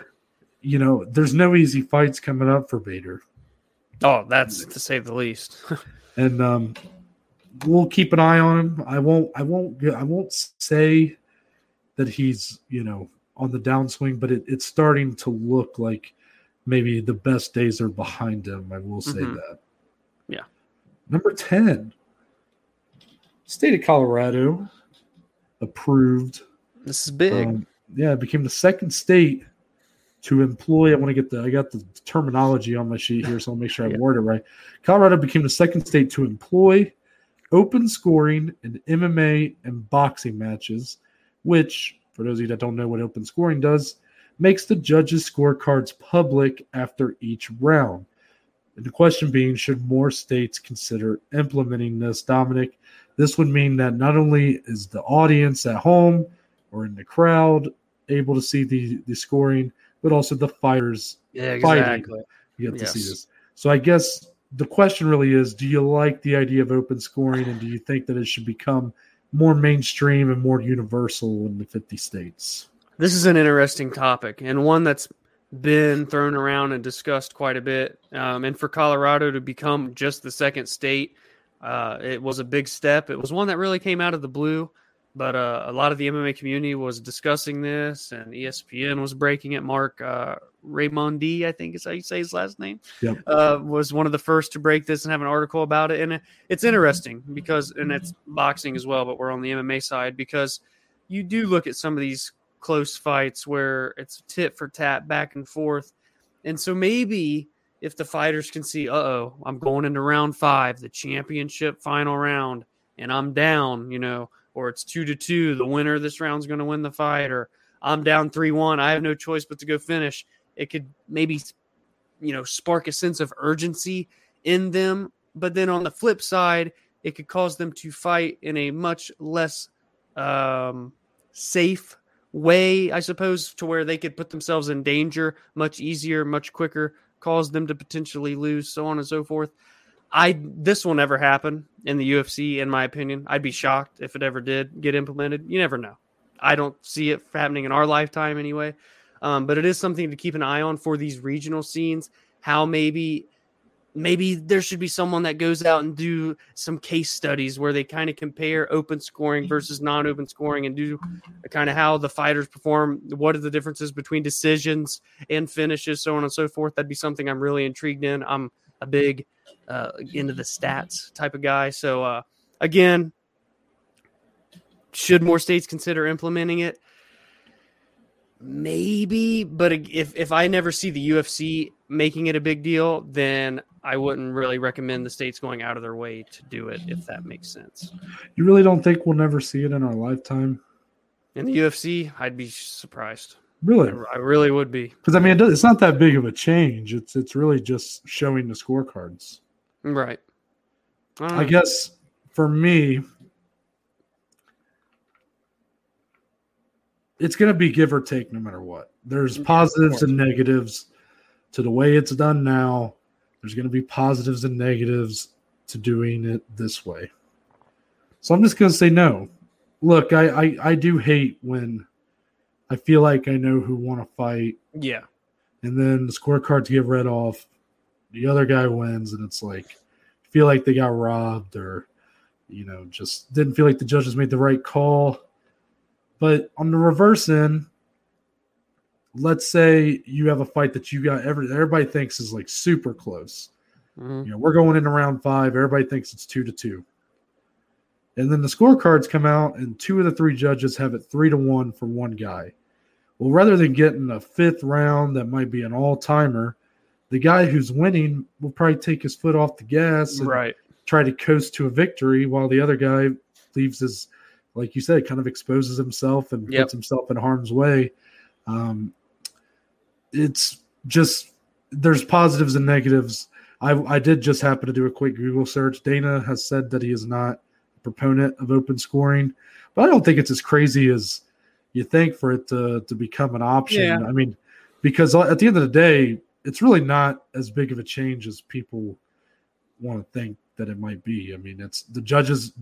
You're still going to get the same shitty judging from shitty judges, or good judging from good judges. Give some respect where it's due, but it's just going to be exposed to the audience. I don't know if that really holds judges more accountable or not, because right now you get the scorecards afterwards. You get to see which judges picked who and what round, but then it never comes back.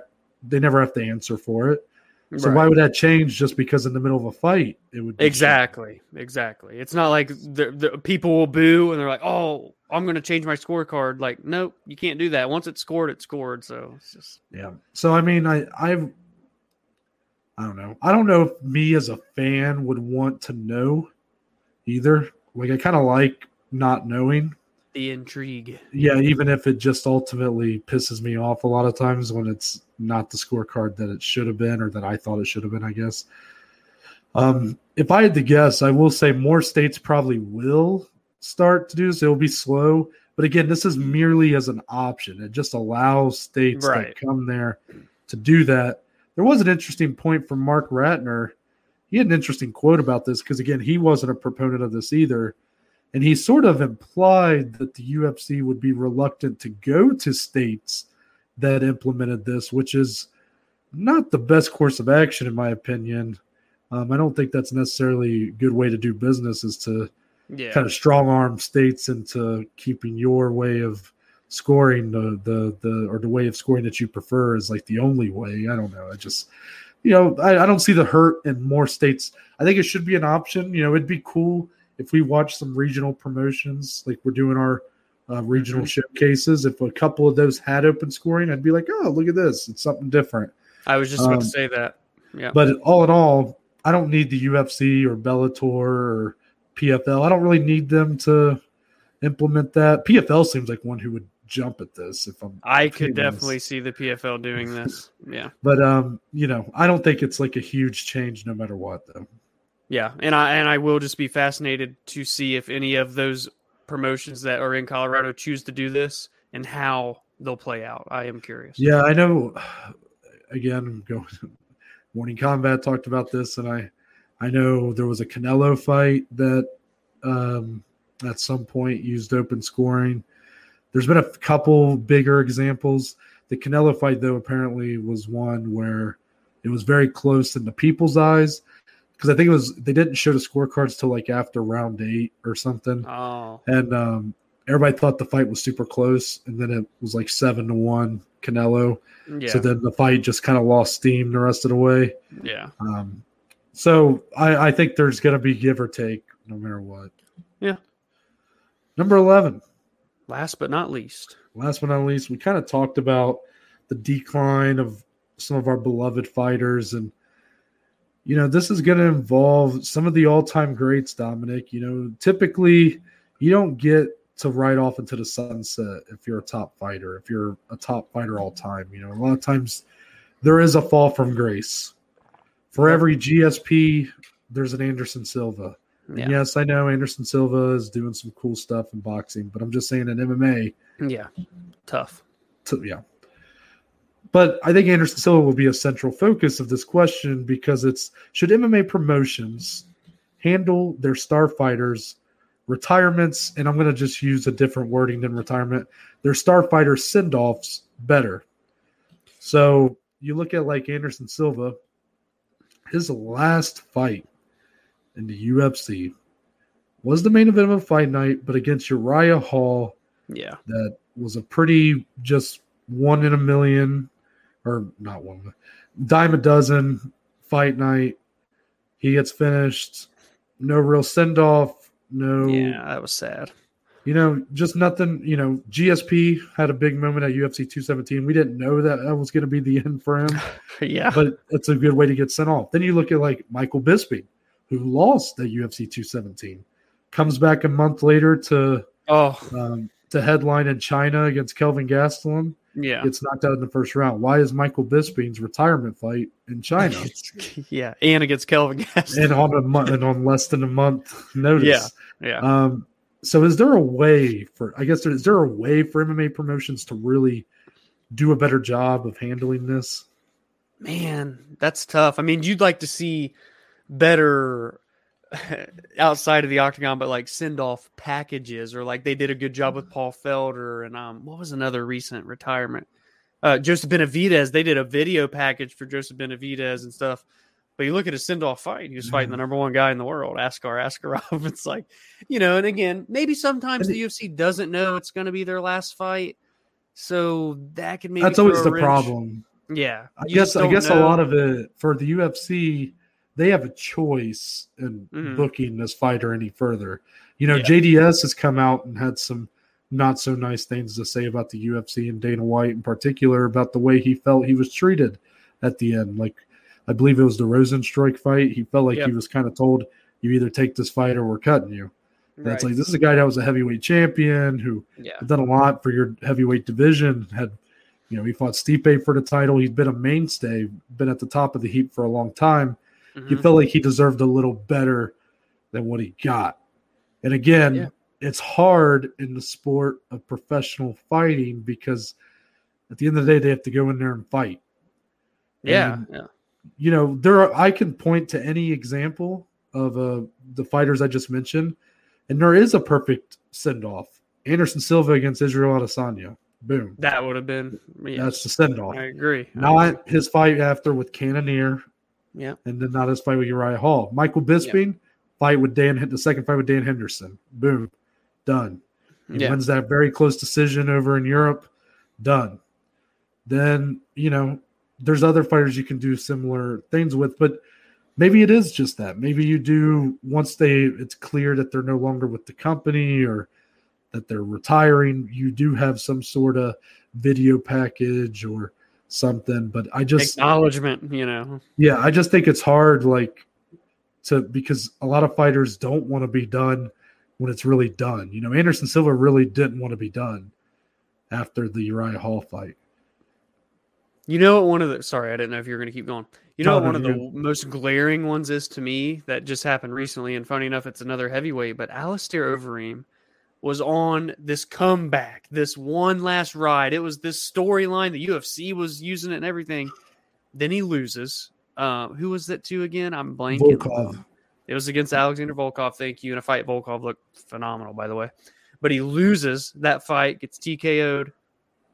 It's like he fell off the face of the earth. You never heard nothing again about the UFC. All of a sudden, he's cut and he's in Glory Kickboxing. Just boom, just like that. It was like there was never any send-off. There was never acknowledgement. Alistair Overeem is one of the best fighters in UFC history to never win a title. And so that's just one that's really glaring to me. I didn't think going into that win or lose that it was necessarily Overeem's last fight. I thought maybe if he loses, he'll still get one more, see if he can win, go out in style. I was shocked when all of a sudden he's gone. One last ride is over with. And by the way, you're just out of the UFC too. So again, maybe sometimes the UFC don't know if a fighter's going to retire or not. Sometimes maybe they know and they'll just book him anyway. It's just all crazy. But when there are legends of the game like that, they all deserve their spot in the limelight no matter how big or small, acknowledgement is warranted, or for any of the guys, no matter if they're even a star or not, because MMA is a rough game. Yeah, it is. And it's just so much different than, again, like a lot of these team sports, like, I remember a recent example, Derek Jeter, his last season, he made it very clear it was his last season playing baseball. So every time it was his last time playing at a opposing team's ballpark, they all had gifts for him and stuff. And, that's happened a few other times that I can remember as well. Oh, Kobe's last season, man. Wow. Kobe, I mean, look at his last game. Yeah. I mean, what a way to go out. Yeah, no kidding. A game that didn't really mean anything in terms of record or whatever, but the guy goes out there and puts up, was it 60 some points? Yeah. Just crazy. And on pretty efficient shooting as well. It's fighting doesn't really lend itself to that because, again, this isn't, Kobe was past his prime, but he still had, even if he wasn't the best shooter on his team anymore, he didn't have the best jumper of anybody on his team. He wasn't the best rebounder. He wasn't as good of a rebounder, wasn't as good at assisting anymore. He had lost a lot of that ability, but he could still go out there and put it together for a game or two. Oh yeah.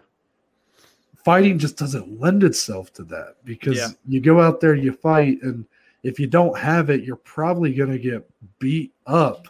And not just beat up, but you're probably going to get finished.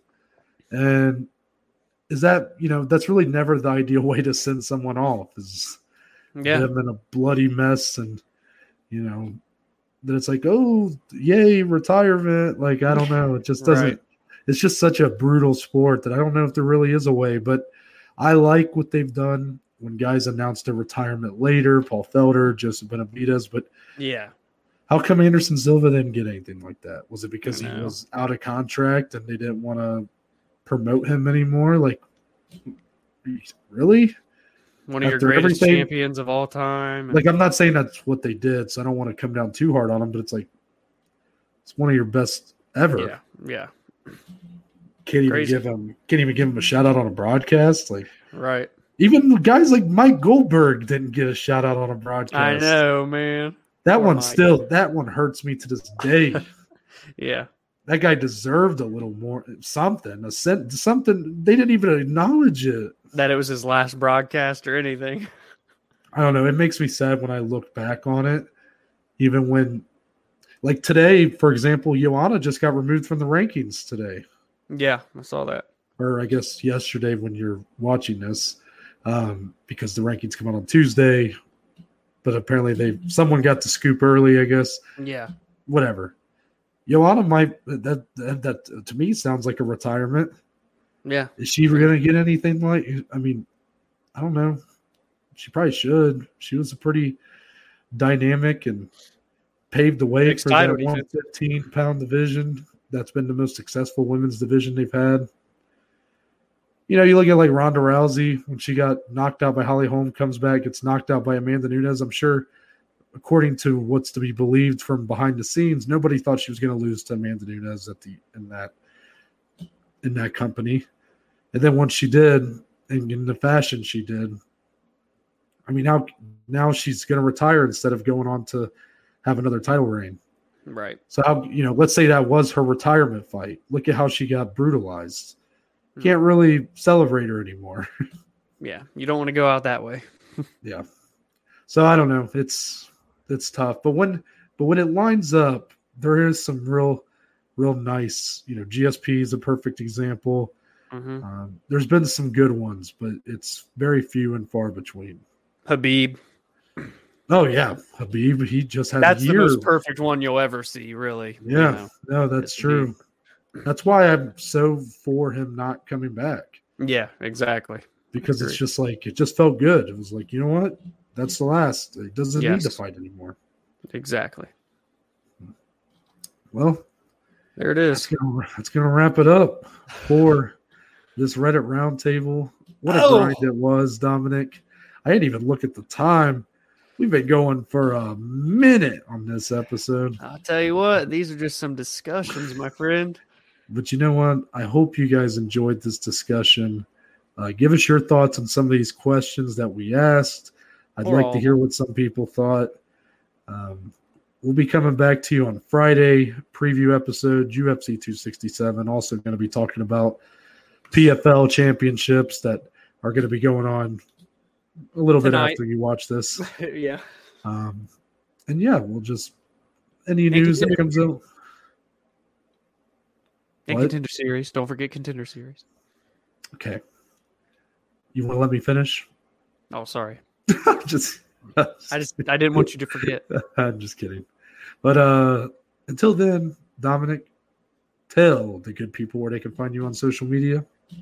You can find me on Twitter, on Instagram, at dslee14. More importantly, go follow, go engage, go interact with the podcast on Twitter, on Instagram, at BAJ MMA Podcast. I forgot to say the underscore, so I'm going to re-say it, at BAJ _ MMA Podcast. By the way, like we said in the beginning, drop a like on the video, comment, subscribe, ring the bell, go find us on your audio platforms, go rate us a 5-star rating, leave us a review.